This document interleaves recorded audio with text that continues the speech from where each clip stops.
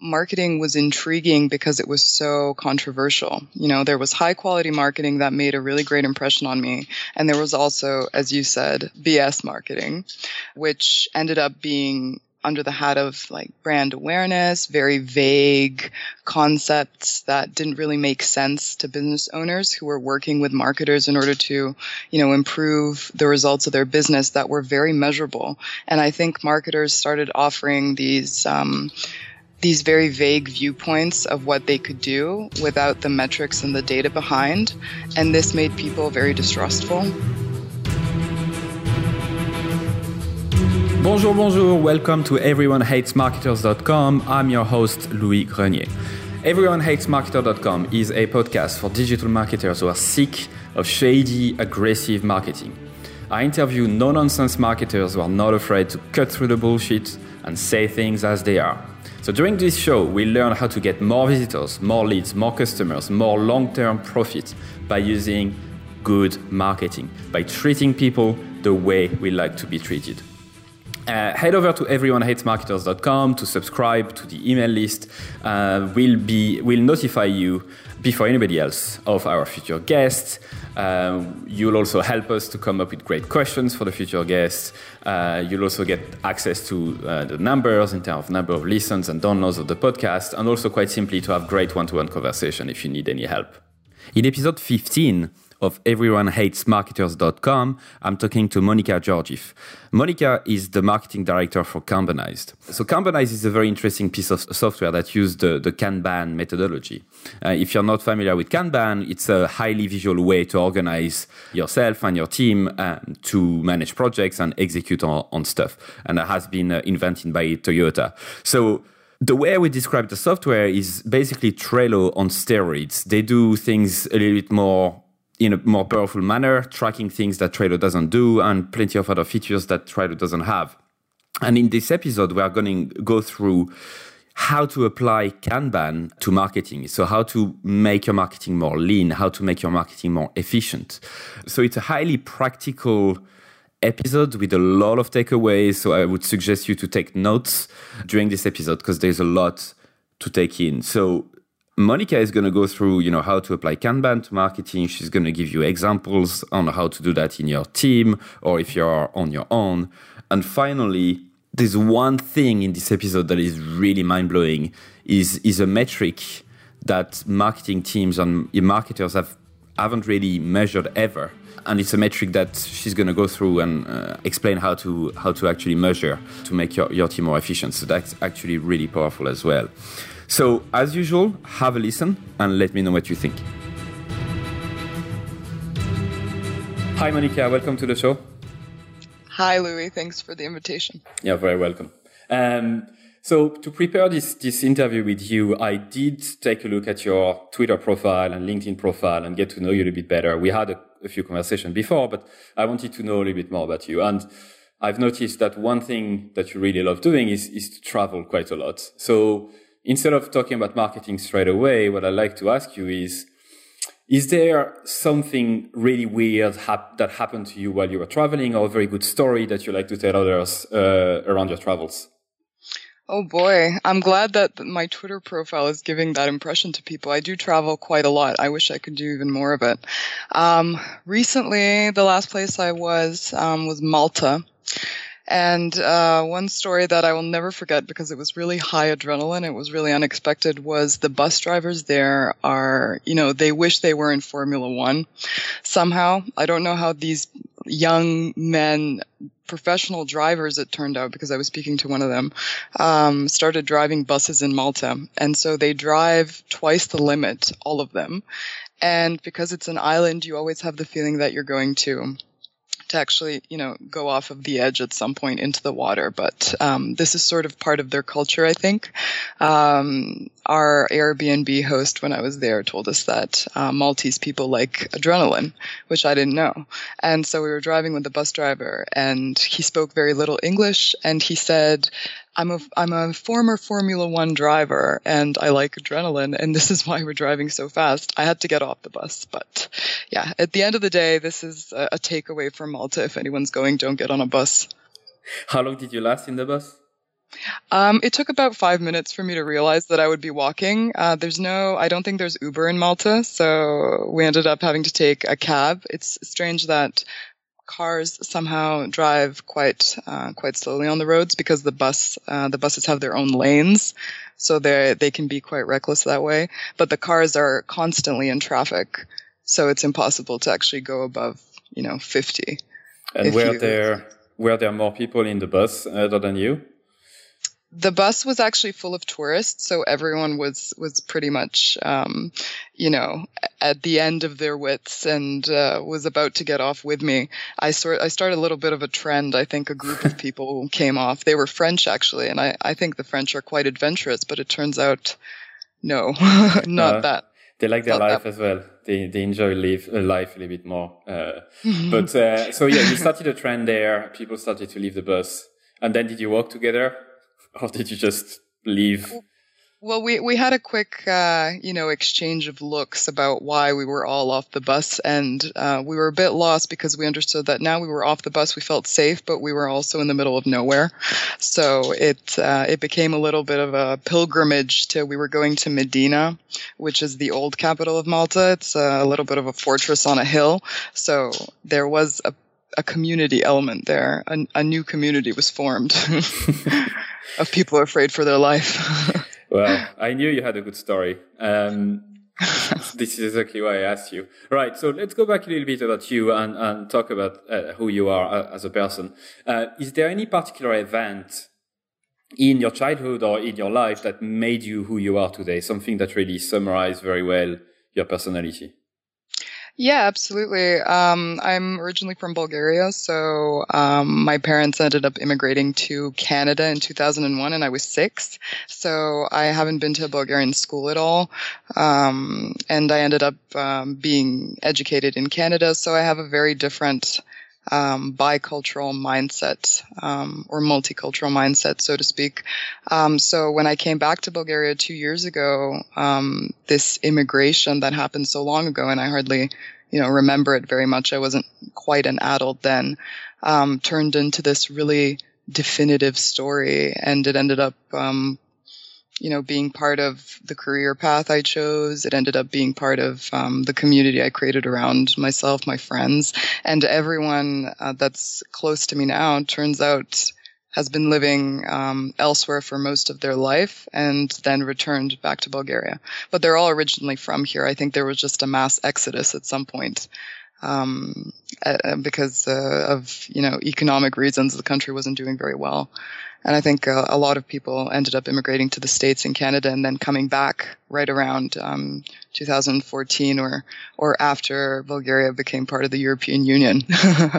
So I think that's something that definitely made me who I am today, I guess.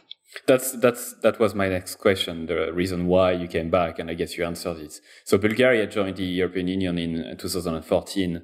And so it actually joined in 2007. That's when people started coming back. I came back in 2014 with a lot of people around me. So by that point, I think a lot of institutions and sort of organizations have come into play that created a really nice startup environment for new companies to grow. So I think that's one of the reasons that people started coming back. And do you go back to Canada often? My family still lives there, so I do, at least once a year. And the difference is striking. What do you mean? Well, I find that in Canada there's a lot of examples of success, whereas in Bulgaria people weren't really allowed to have their own private businesses for a very long time because it was socialist. So everything was government owned, and people are just now here discovering that they can have private business and develop it on their own terms. Whereas in Canada, this has always been the case. It's always been very, very tolerant of initiatives and goals that people had, personal goals and professional goals. So I think that's part of the difference between the two countries that really shocks me every time. And more concretely, let's say you bring a Canadian who doesn't know anything about Bulgaria. What do you think is going to be the most surprising thing when he or she goes to Bulgaria for the first time? I've actually done that. Several of my friends from Canada have actually come to Bulgaria on vacation. And, in the beginning, they were asking, do you guys have toilets there? Which is a really weird question because obviously we do.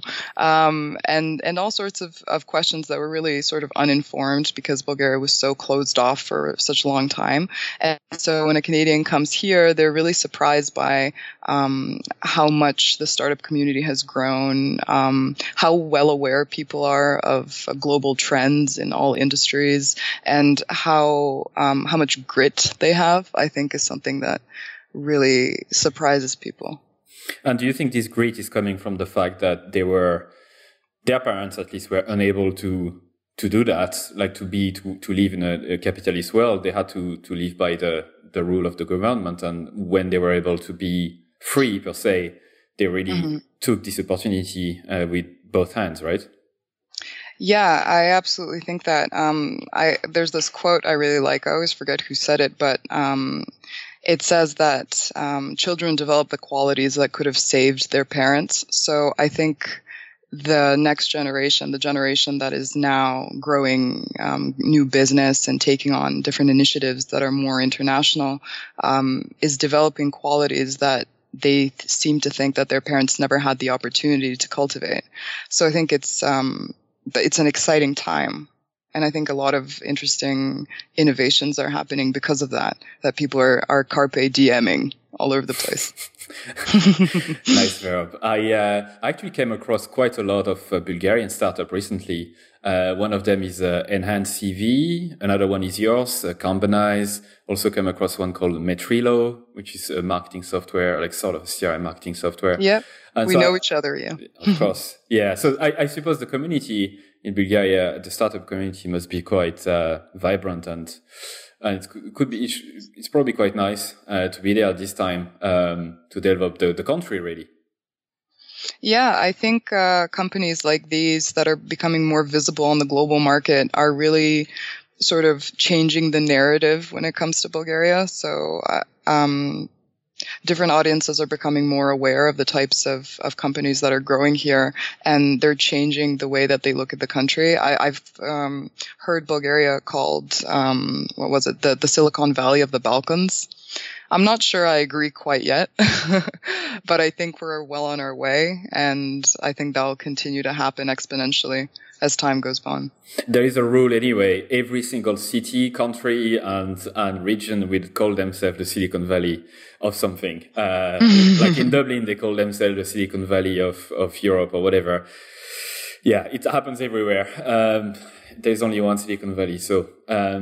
But it's true, and without talking about prejudice or anything like this, I didn't know a lot about Bulgaria until 2 years ago, where I basically never really met any Bulgarians before. And then when I got involved in startup a little bit more and marketing way more than before, I started to meet more and more people from Bulgaria. And one thing that struck me that I didn't even think about was the actual level of English that they had compared to the French, for example.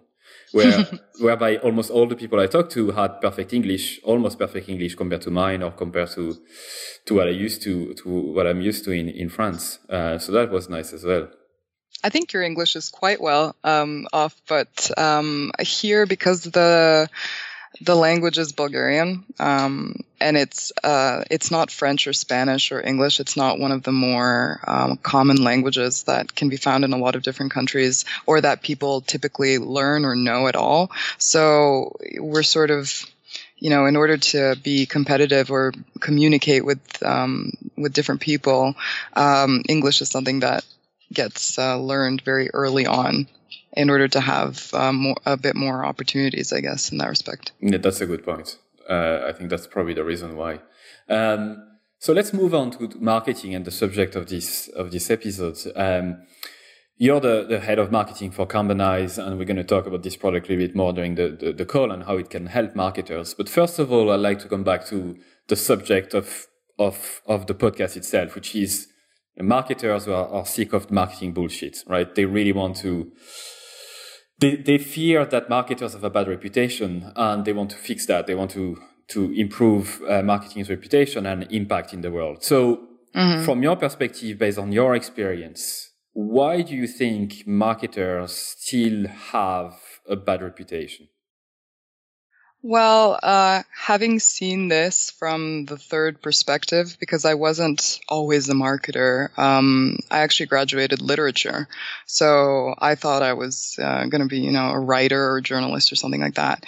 Marketing was intriguing because it was so controversial. There was high quality marketing that made a really great impression on me. And there was also, as you said, BS marketing, which ended up being under the hat of like brand awareness, very vague concepts that didn't really make sense to business owners who were working with marketers in order to, improve the results of their business that were very measurable. And I think marketers started offering these very vague viewpoints of what they could do without the metrics and the data behind.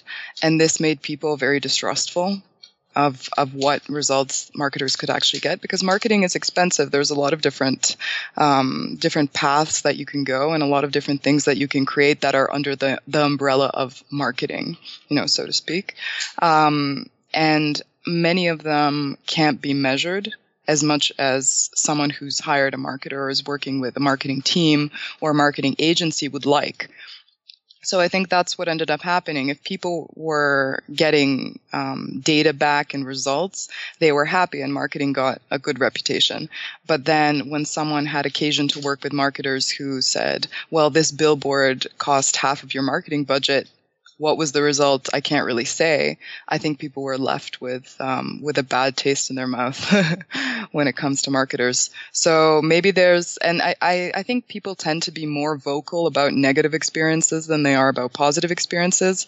So when you start working with marketers who can't give you data, you become, a non-believer. And for the, let's say, the general public, so people that are not involved in business or marketing per se, why do you think they don't really like, advertisers or marketers or people in this type of industry? Mm-hmm. I think people don't like to be sold to blatantly. They prefer to gain value first and then give you permission to give them more of that value that's relevant to them personally. And they want you to be consistent with that. So if you blast an ad off in any direction in a non-targeted way, then you're hitting a public that is not interested and is really, allergic to spam now. So if marketers or advertisers are spammy, and a lot of them are, I think people get really turned off.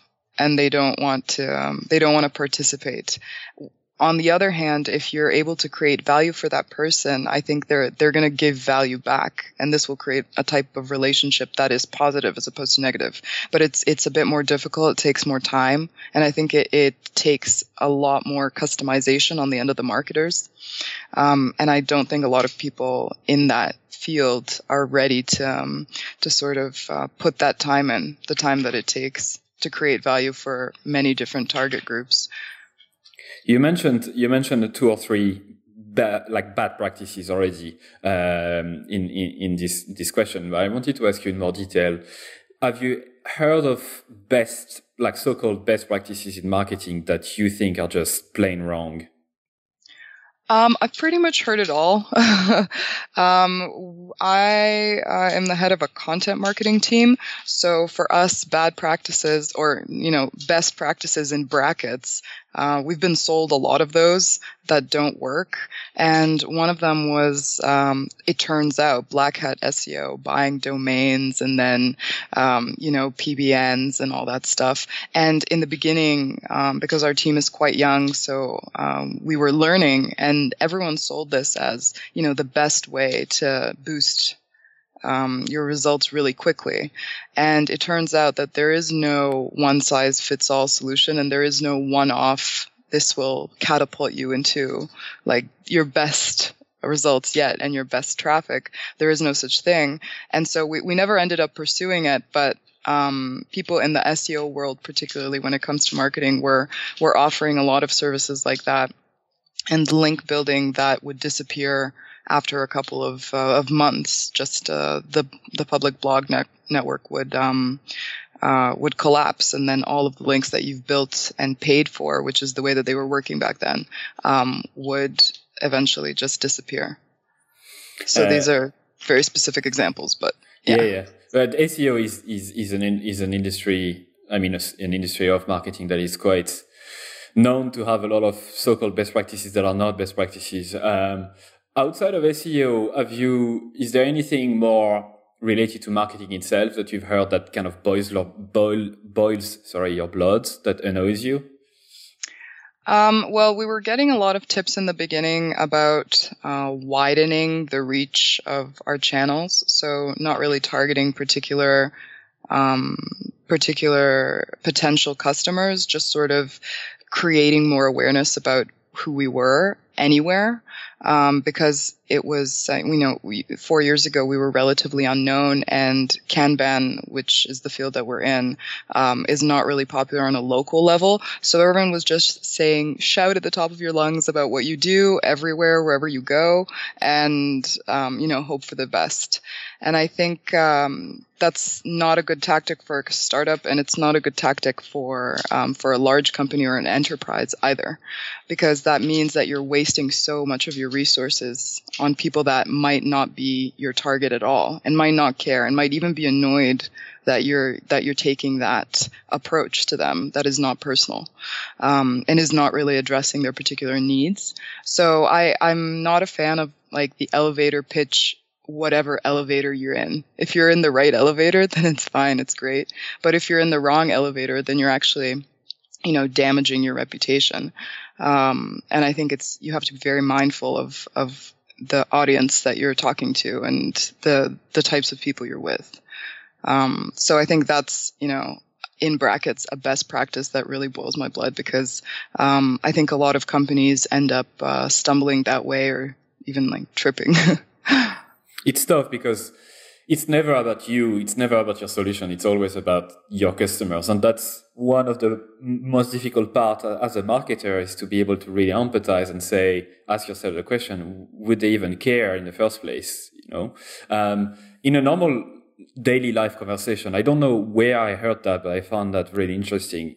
When you talk to somebody in real life about them and to get to know them better, you never start by giving them the solution straight away. You never start by talking about what they should be doing before listening to their problems. Sure. You would always say, how are you? What's keeping you up at night? Is there anything I can help you with? That kind of questions, right? And then you start to actually, after listening, you start to actually give them the advice that they need, or that you think that they need. And in marketing and business in general, it seems like we forget this very simple rule, right? Yeah, I think people tend to come across like they're trying to push their own goals, but they're not really listening about, the goals of the person in front of you. And recently we were talking about SLA agreements, or service level agreements, SLAs, and whether one should include weekends in their metrics for that. For example, if a customer request comes in on Friday and you get it done on Monday, you did it the next day, but that's not true, because if you're coming from the perspective of the customer, it actually took 2.5 days, for example, for them, and they've been waiting on the other end. So in that respect, you have to count the weekends, because if you're really coming from the perspective of the customer, then you need to be aware that they're counting. So yeah. Especially if you find out that those people work weekends or use your product weekends, you have to personalize the experience and making sure that they get the best out of it. There is a good, it's a very well-known software company, Basecamp, but they provide support. You send them an email any time of the day or night, and I think it's every day of the week, including weekends. You send them an email and they'll answer within 5 minutes. Wow. And it's absolutely insane that they're able to do it. But they do it smartly. They categorize the support request, first of all, so they ask a few question to categorize, what you're asking. And then they probably have a lot of pre-written answers to each question, but still manually there's somebody behind that actually send this email. And that takes it to the next level. But it's really they've listened to their customers and they want to provide the best in class customer service, which is quite amazing to see. So we talked about marketing, we talked about the impact that it has on people and how people perceive it. Yeah, we are mostly digital marketers. I mean, you work for a SaaS business and therefore most of your marketing is online. I do the same, and internet is really a big thing at the minute, obviously. So how do you think marketers could make the internet a better place? We saw a lot of things recently about the internet and privacy, and a lot of big companies trying to own some part of it. So what can we do on our side? Yeah, I think that's a really interesting question because I've noticed more and more marketers are calling themselves digital marketers because there's really no choice. I mean, the internet is such a source of potential engagement and potential customers if that's your business. And I think that marketers are in a really unique position when it comes to the internet and any digital media that they use because they're the people that are creating the content.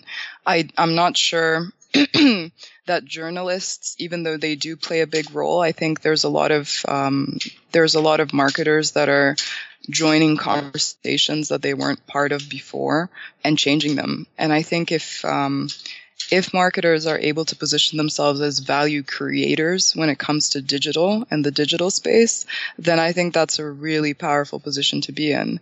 And I think that marketers are even more involved directly in their customers' lives, more than before.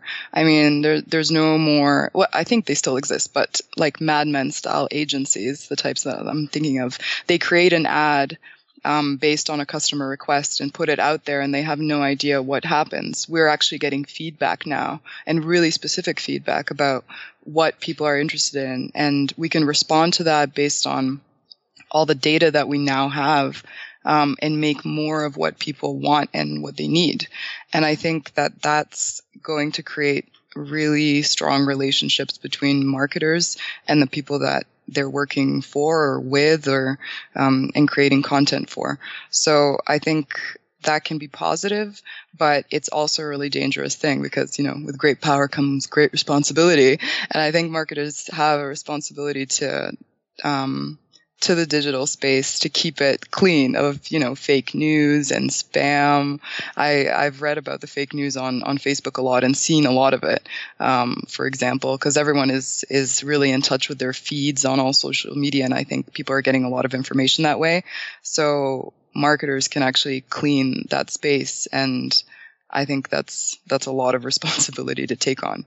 But I believe that this space has evolved enough that we can take on that and commit to sort of being the guardians of the internet, which sounds really weird, but digital marketers sort of do fit into that space very well. As soon as you said that, I was thinking of the Guardians of the Galaxy movie, which is an amazing movie, by the way. I don't know if you saw it, but it's really good. It's really fun. I have seen it. Seen it. So I'm going to be the raccoon. I don't know its name. Rocket, is it? That's his name. So I'm going to be Rocket.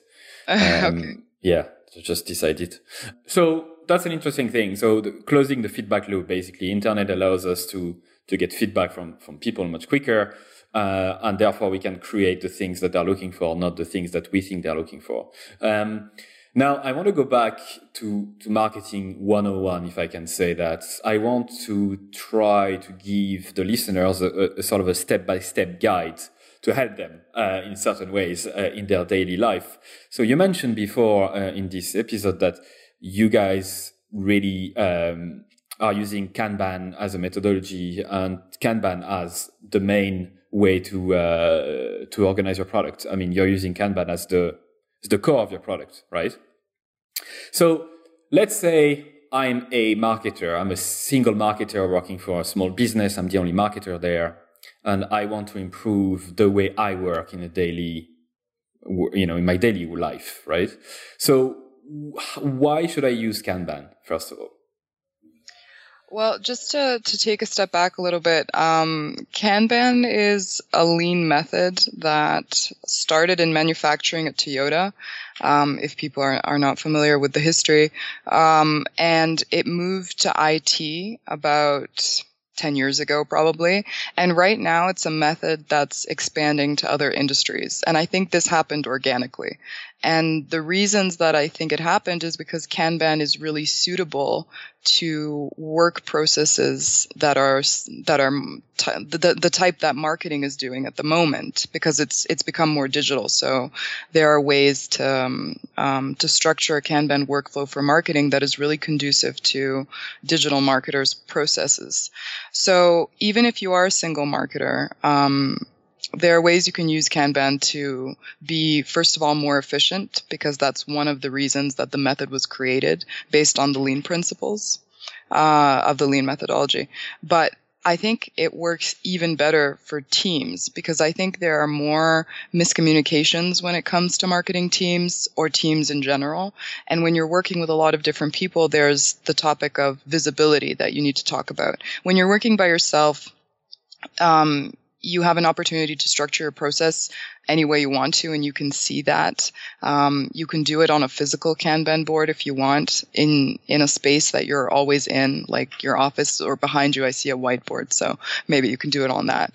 But it will always be visible to you. The point is that a Kanban helps entire teams collaborate on it.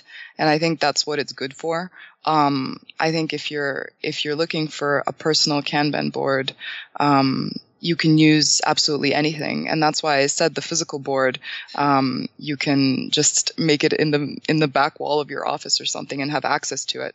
But when you're a team with, for example, remote team members, a digital Kanban board like the kind we have in Kanbanize would be a lot more useful to you.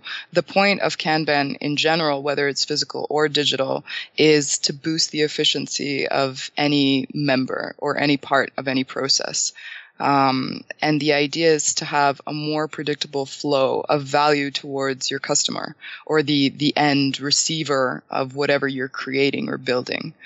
So in our content team, for example, if you're a lone content creator, planning and breaking down a project for content would mean having different Kanban cards with different priorities linked to different external links, for example, if you're creating them for different medias. And you would map that on a Kanban board and start pulling cards to different stages of the process. So all the cards that you've just broken down, for example, you've got a large project that requires 10 articles. Each article will be a Kanban card that will begin in the requested column of the Kanban board.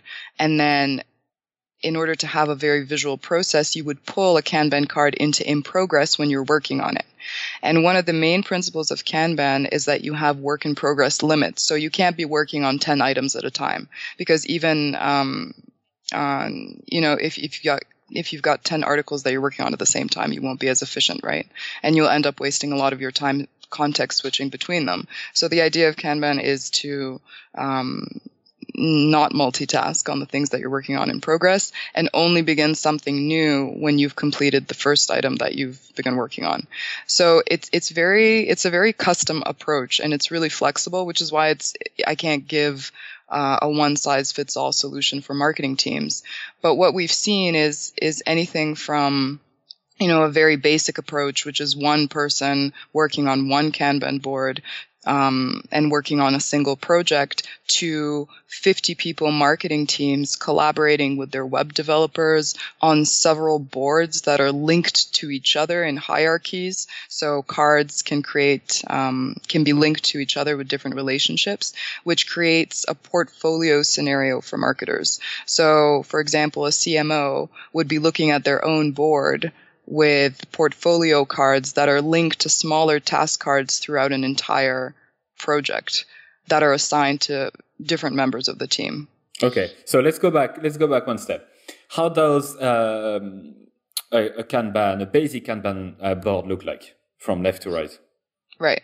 A basic Kanban, the way that it started in the factories of Toyota, was just a board on the wall with 3 columns, which were requested, in progress, and done, and color-coded cards that would represent various tasks that needed to be done.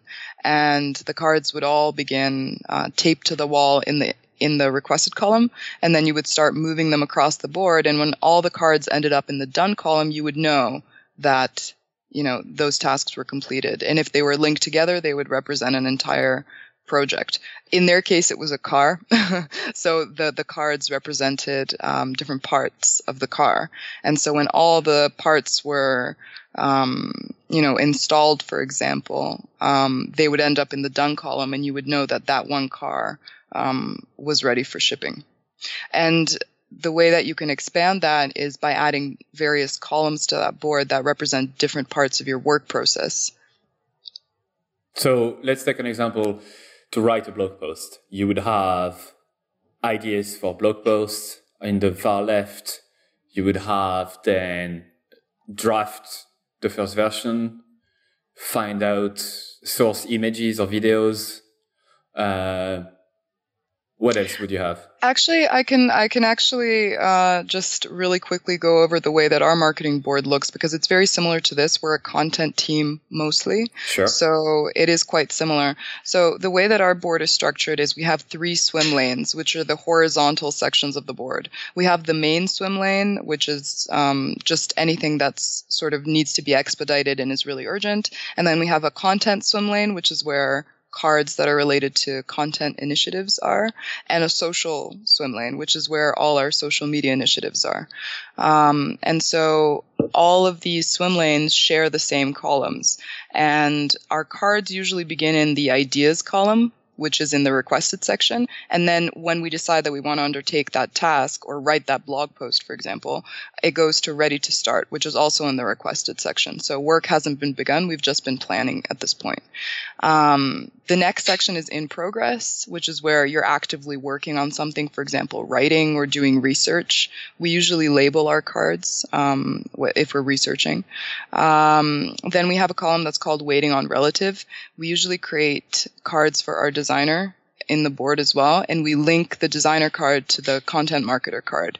And so if the design is ready, the card for the design will go into waiting on relative until the content is completed, and then both will go into ready for review, which is a section where content gets edited and formatted as well. Then there's review in progress and review complete, which is when you know that you can go on to, for example, the publication stage. It depends on what the task is. We also have a follow-up column that's in progress. Those are for if you get edits back for an article and then you have to go back and implement those edits, that card will go back to in progress after review, because you need to do some extra work on it. We have a column that's called tracking others as well, which is where our communication with external members of the team are. Maybe they're remote members or a marketing agency, or they're authors for other media outlets that we're collaborating with. We also have a column that's experiment in progress, which is where we try new things, and sort of these are things that are actively being tracked at the moment, and we're testing to see if it works and if we want to validate an approach. Because if it goes off the Kanban board, then it won't be visible to the team, and they won't have sort of the motivation to check up on that. So that's how we differentiate between what is completed and what is an experiment that's ongoing. And then the done column is the final one, and that's where a content has been published and it's been promoted and gets archived basically at the end. What's important to note about different types of Kanban boards is that you would usually label columns based on whether they're activity or queue columns. The difference would be whether a card is actively being worked on there, whether a task is being completed, or that a task is waiting. For example, ready for review of an article would be a queue column because that card is just waiting for somebody to review it.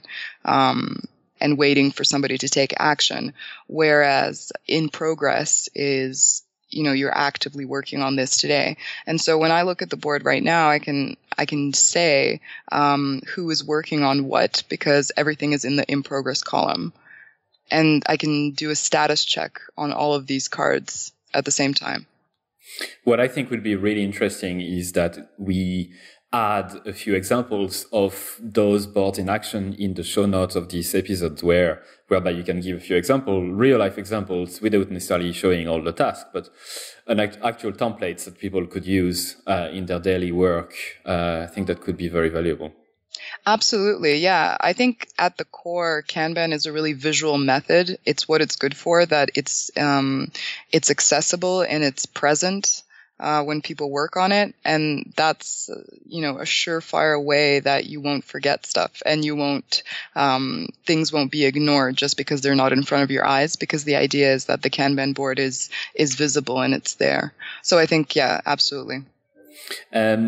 Let's talk briefly about one thing you mentioned during your explanation, which was really interesting. So basically, if I'm understanding right, a card can actually be a board as well. So you can have a Kanban board for the company on its own with like big projects that are in progress, and you can have each project to actually be a board on its own, right? Yeah, absolutely. I think the idea, Kanban has progressed from what it used to be at Toyota because it went digital, it's online, you can get analytics from this process because it's being tracked while you work, whereas manually from a physical board, you can't do that unless you're really dedicated and want to spend time tracking time on every card.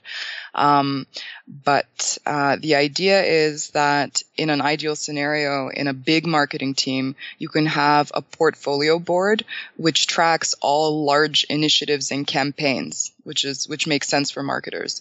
And each of those cards that represents a big project might have different children cards that are linked to it. But those cards are hosted on other boards. For example, you might have a content board, a web development board, a public speaking or public engagements board, a workshops board, and all of those, or a design board as well. And all of those cards that are on those sub boards can be linked to the main board so that someone who is not directly associated with the day-to-day work process can take one brief glance and get a full idea and the full picture of what the status is. And we recently released a feature that actually shows you how many of the children cards are done so that you can get a sense. For example, if there's 20 children cards, there's 2 in progress and most of them are done. So you get an idea that, that larger project and that larger card will soon go into done itself because all of the affiliate cards will be done. Mm-hmm. Yeah, so that's something I've never been able to do myself. I've used Trello before, I've used other stuff, and for some reason I was never able to keep using this visual way of organizing stuff because I was getting lost in the boards, and I think I probably didn't have the right methodology. So I might give it a shot again. What we use in the team and what I use for everything I do is simple to-do lists that are linked to each other, and we do use buckets of, where are the to-dos? If they're in progress, are they done? Are they waiting for something? So it's kind of perhaps the same idea, but I guess we are missing sometimes the visual element. So we need to look into that again. So thanks for all this explanation. I know it's a very visual thing and it might be a little bit difficult to explain like this over a podcast episode, but as I said, we will add more details in the podcast notes. Sure. So let's talk about the future a little bit. Marketers are here to stay. It's getting more and more difficult to understand people and to collect data. There's many more data points and data sources we can use almost every day, and marketers struggle to make sense out of it all. So, what do you think marketers should learn today that will help them in the next 10 years or 20 years or even 50 years? Mm-hmm. I think you made a really good point about the loads of data that are accessible to marketers these days and how to make sense of it all. I think it's very important that they focus on one piece of data that they often don't. The marketing teams I've met don't, at least. It's the data of their own efficiency internally. Because I think if you can create a team that is working at its optimal on very sophisticated projects, because marketers are working on more and more integrated projects. They're working with more technology these days. They have access to developers and designers, and they're sort of coordinating all of those efforts. So marketing projects, I think, have gotten more complex with time, and are very complex now and very digital. So in order to be able to track the way that they work and actually get data from their own process will let them know if they're improving in-house and whether they're improving within their team or wasting the resources of their company or their external customers. So I think that's super valuable and will become more valuable as time goes on. You know, you mentioned 50 years. I'm not sure what we'll be doing in 50 years, probably flying around. But in the context of the industry and what types of services marketers are offering, I think it's absolutely essential to know whether they're working at the best of their ability and working optimally and not wasting resources, which is, time and money, and whether they can do more with the number of members that they have in their team. Because I think marketers are really creative people and they get lost in that a lot. But they can focus their resources in, a lot of different directions, and being able to make a data-driven decision about where to focus your resources is essential. And so how does one measure efficiency of their team, for example, briefly? What type of metrics should they use? Mm-hmm. Well, the main reason that Kanbanize basically exists is to solve this problem, because measuring efficiency is what everyone has been wanting to do and figure out how. We offer a couple of ways. We actually have a super powerful analytics module behind. So the visual board is really simple to use and really simple to set up. But what's going on behind is everything that you're doing there is getting tracked in different ways. And depending on what your team is doing and how you're working, you might benefit from a lot of different data about your process. So one of the things that we measure in our team is the ratio between how long our task cards spend waiting for someone to take action versus how long they spend being actively worked on. So that can tell us a lot about the way that our process is working, because if our cards are spending super long just waiting on a designer or waiting on the head of marketing to review an article or something before it goes out, then that means that we need either more people or we need more time for articles, or we're taking on too much. And there's a lot of different things you can track the cycle time of cards in many different ways and actually make predictions about if you've got the same amount of tasks and you want to, for example, if a customer comes to you and says, when will it be done? And it's really difficult to answer that question if you can't predict. And so in Kanban, there's a Monte Carlo simulation, which is it sounds like a really complex analytic, but at the end of the day, it's just based on the way you've been working so far. And so if you can get data about how you're going to work in 1 month, and how much you're going to be done in 1 month, based on how much you did last month, you can rule the world, I think. So you're calling that a Monte Carlo simulation, yeah? Yeah, actually, this is, I think there's a lot of different versions of it, but the way that it exists in our analytics is it's a graph that basically measures the way that you've been working as a historical collection of data.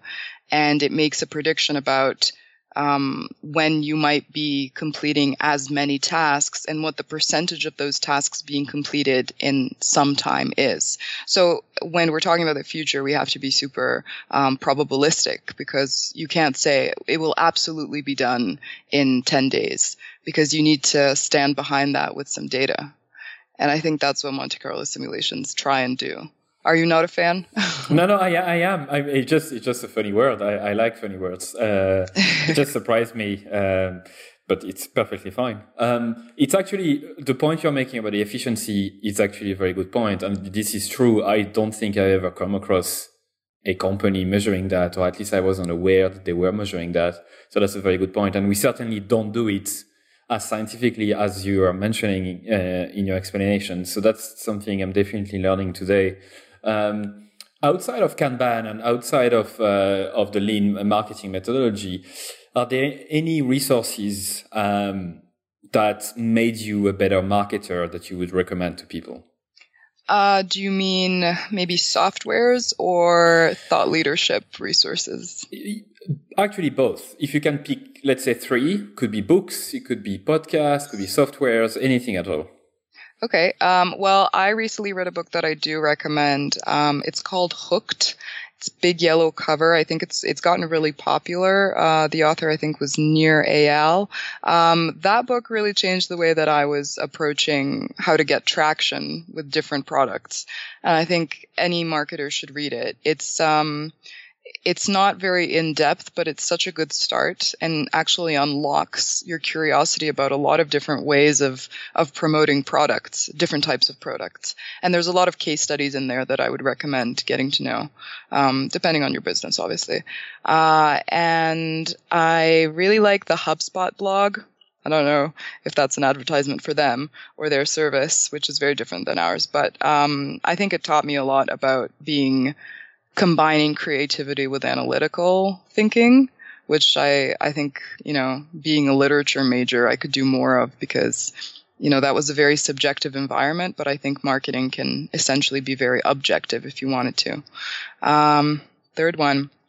Oh, I just really love SEMrush. It's a software that can measure a lot of stuff about Google traffic and analytics and stuff like that, and your keywords. And it's basically for SEO, which is something we've gotten really good at, but it's the one software that never fails. I do recommend it. Excellent. Well, I've learned a lot from this episode and from talking to you. I genuinely mean that. So that was a really nice conversation. Where can people connect with you, learn more from you, learn more from Kanbanize? Where can they connect with you, send you emails, etc., etc.?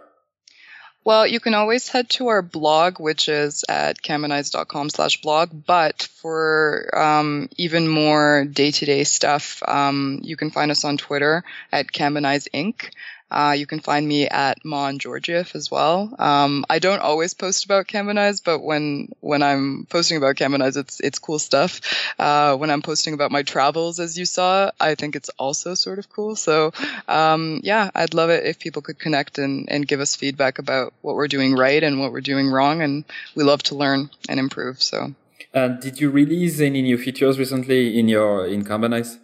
Yes, I was speaking about the very cool analytics options that you have on your board, and we recently integrated with Actionable Agile, which is a company that makes really powerful analytics that you can hook to different softwares, and they chose us. So what you can do now is get a lot more different options and with extreme accuracy about your process, which is what, I've been sort of an evangelist of, having more information about the way that you work.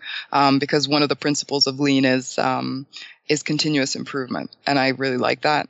And I think that our new integration and our new analytics options can give you so many ways of improving with your team. So I think you can find more information on the site, and I can tell you all about them if anyone is interested out there.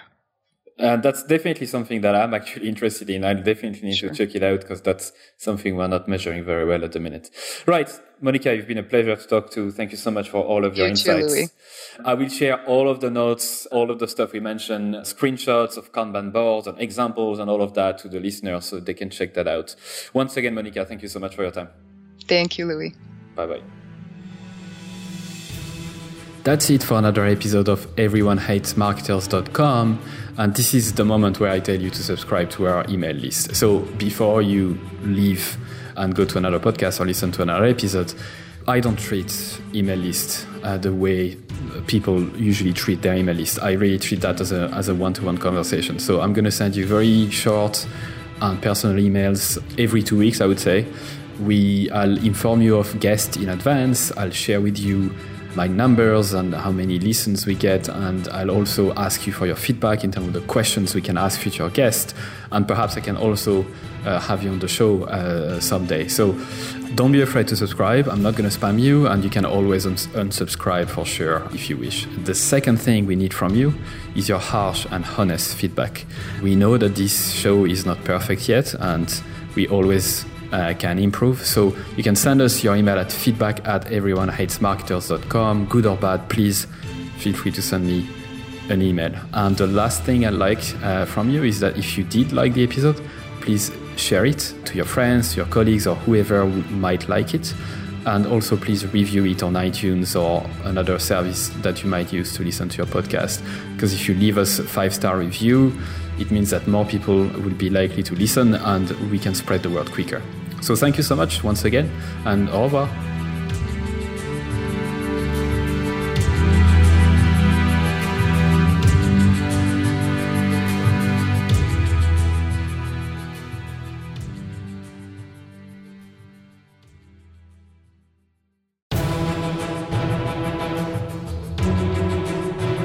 And that's it for another episode of EveryoneHatesMarketers.com. Thank you so much for listening. I'm super grateful. I'd love for you to consider subscribing to my daily newsletter, Monday to Friday, called Stand the Fuck Out Daily. I send very short, hopefully interesting, surprising, shocking, entertaining content to help you stand the fuck out. It's at EveryoneHatesMarketers.com. You can subscribe for free and obviously unsubscribe whenever you want. I'm just going to read a couple of emails that I got recently as a reply. Juma said, your content attacks the mind primarily, which is such a good thing because most of us are skilled at what we do, but we don't have the courage to do it our way. Mark, who just subscribed a couple days before, said, this is my first issue of your newsletter. Love it. Glad I subscribed.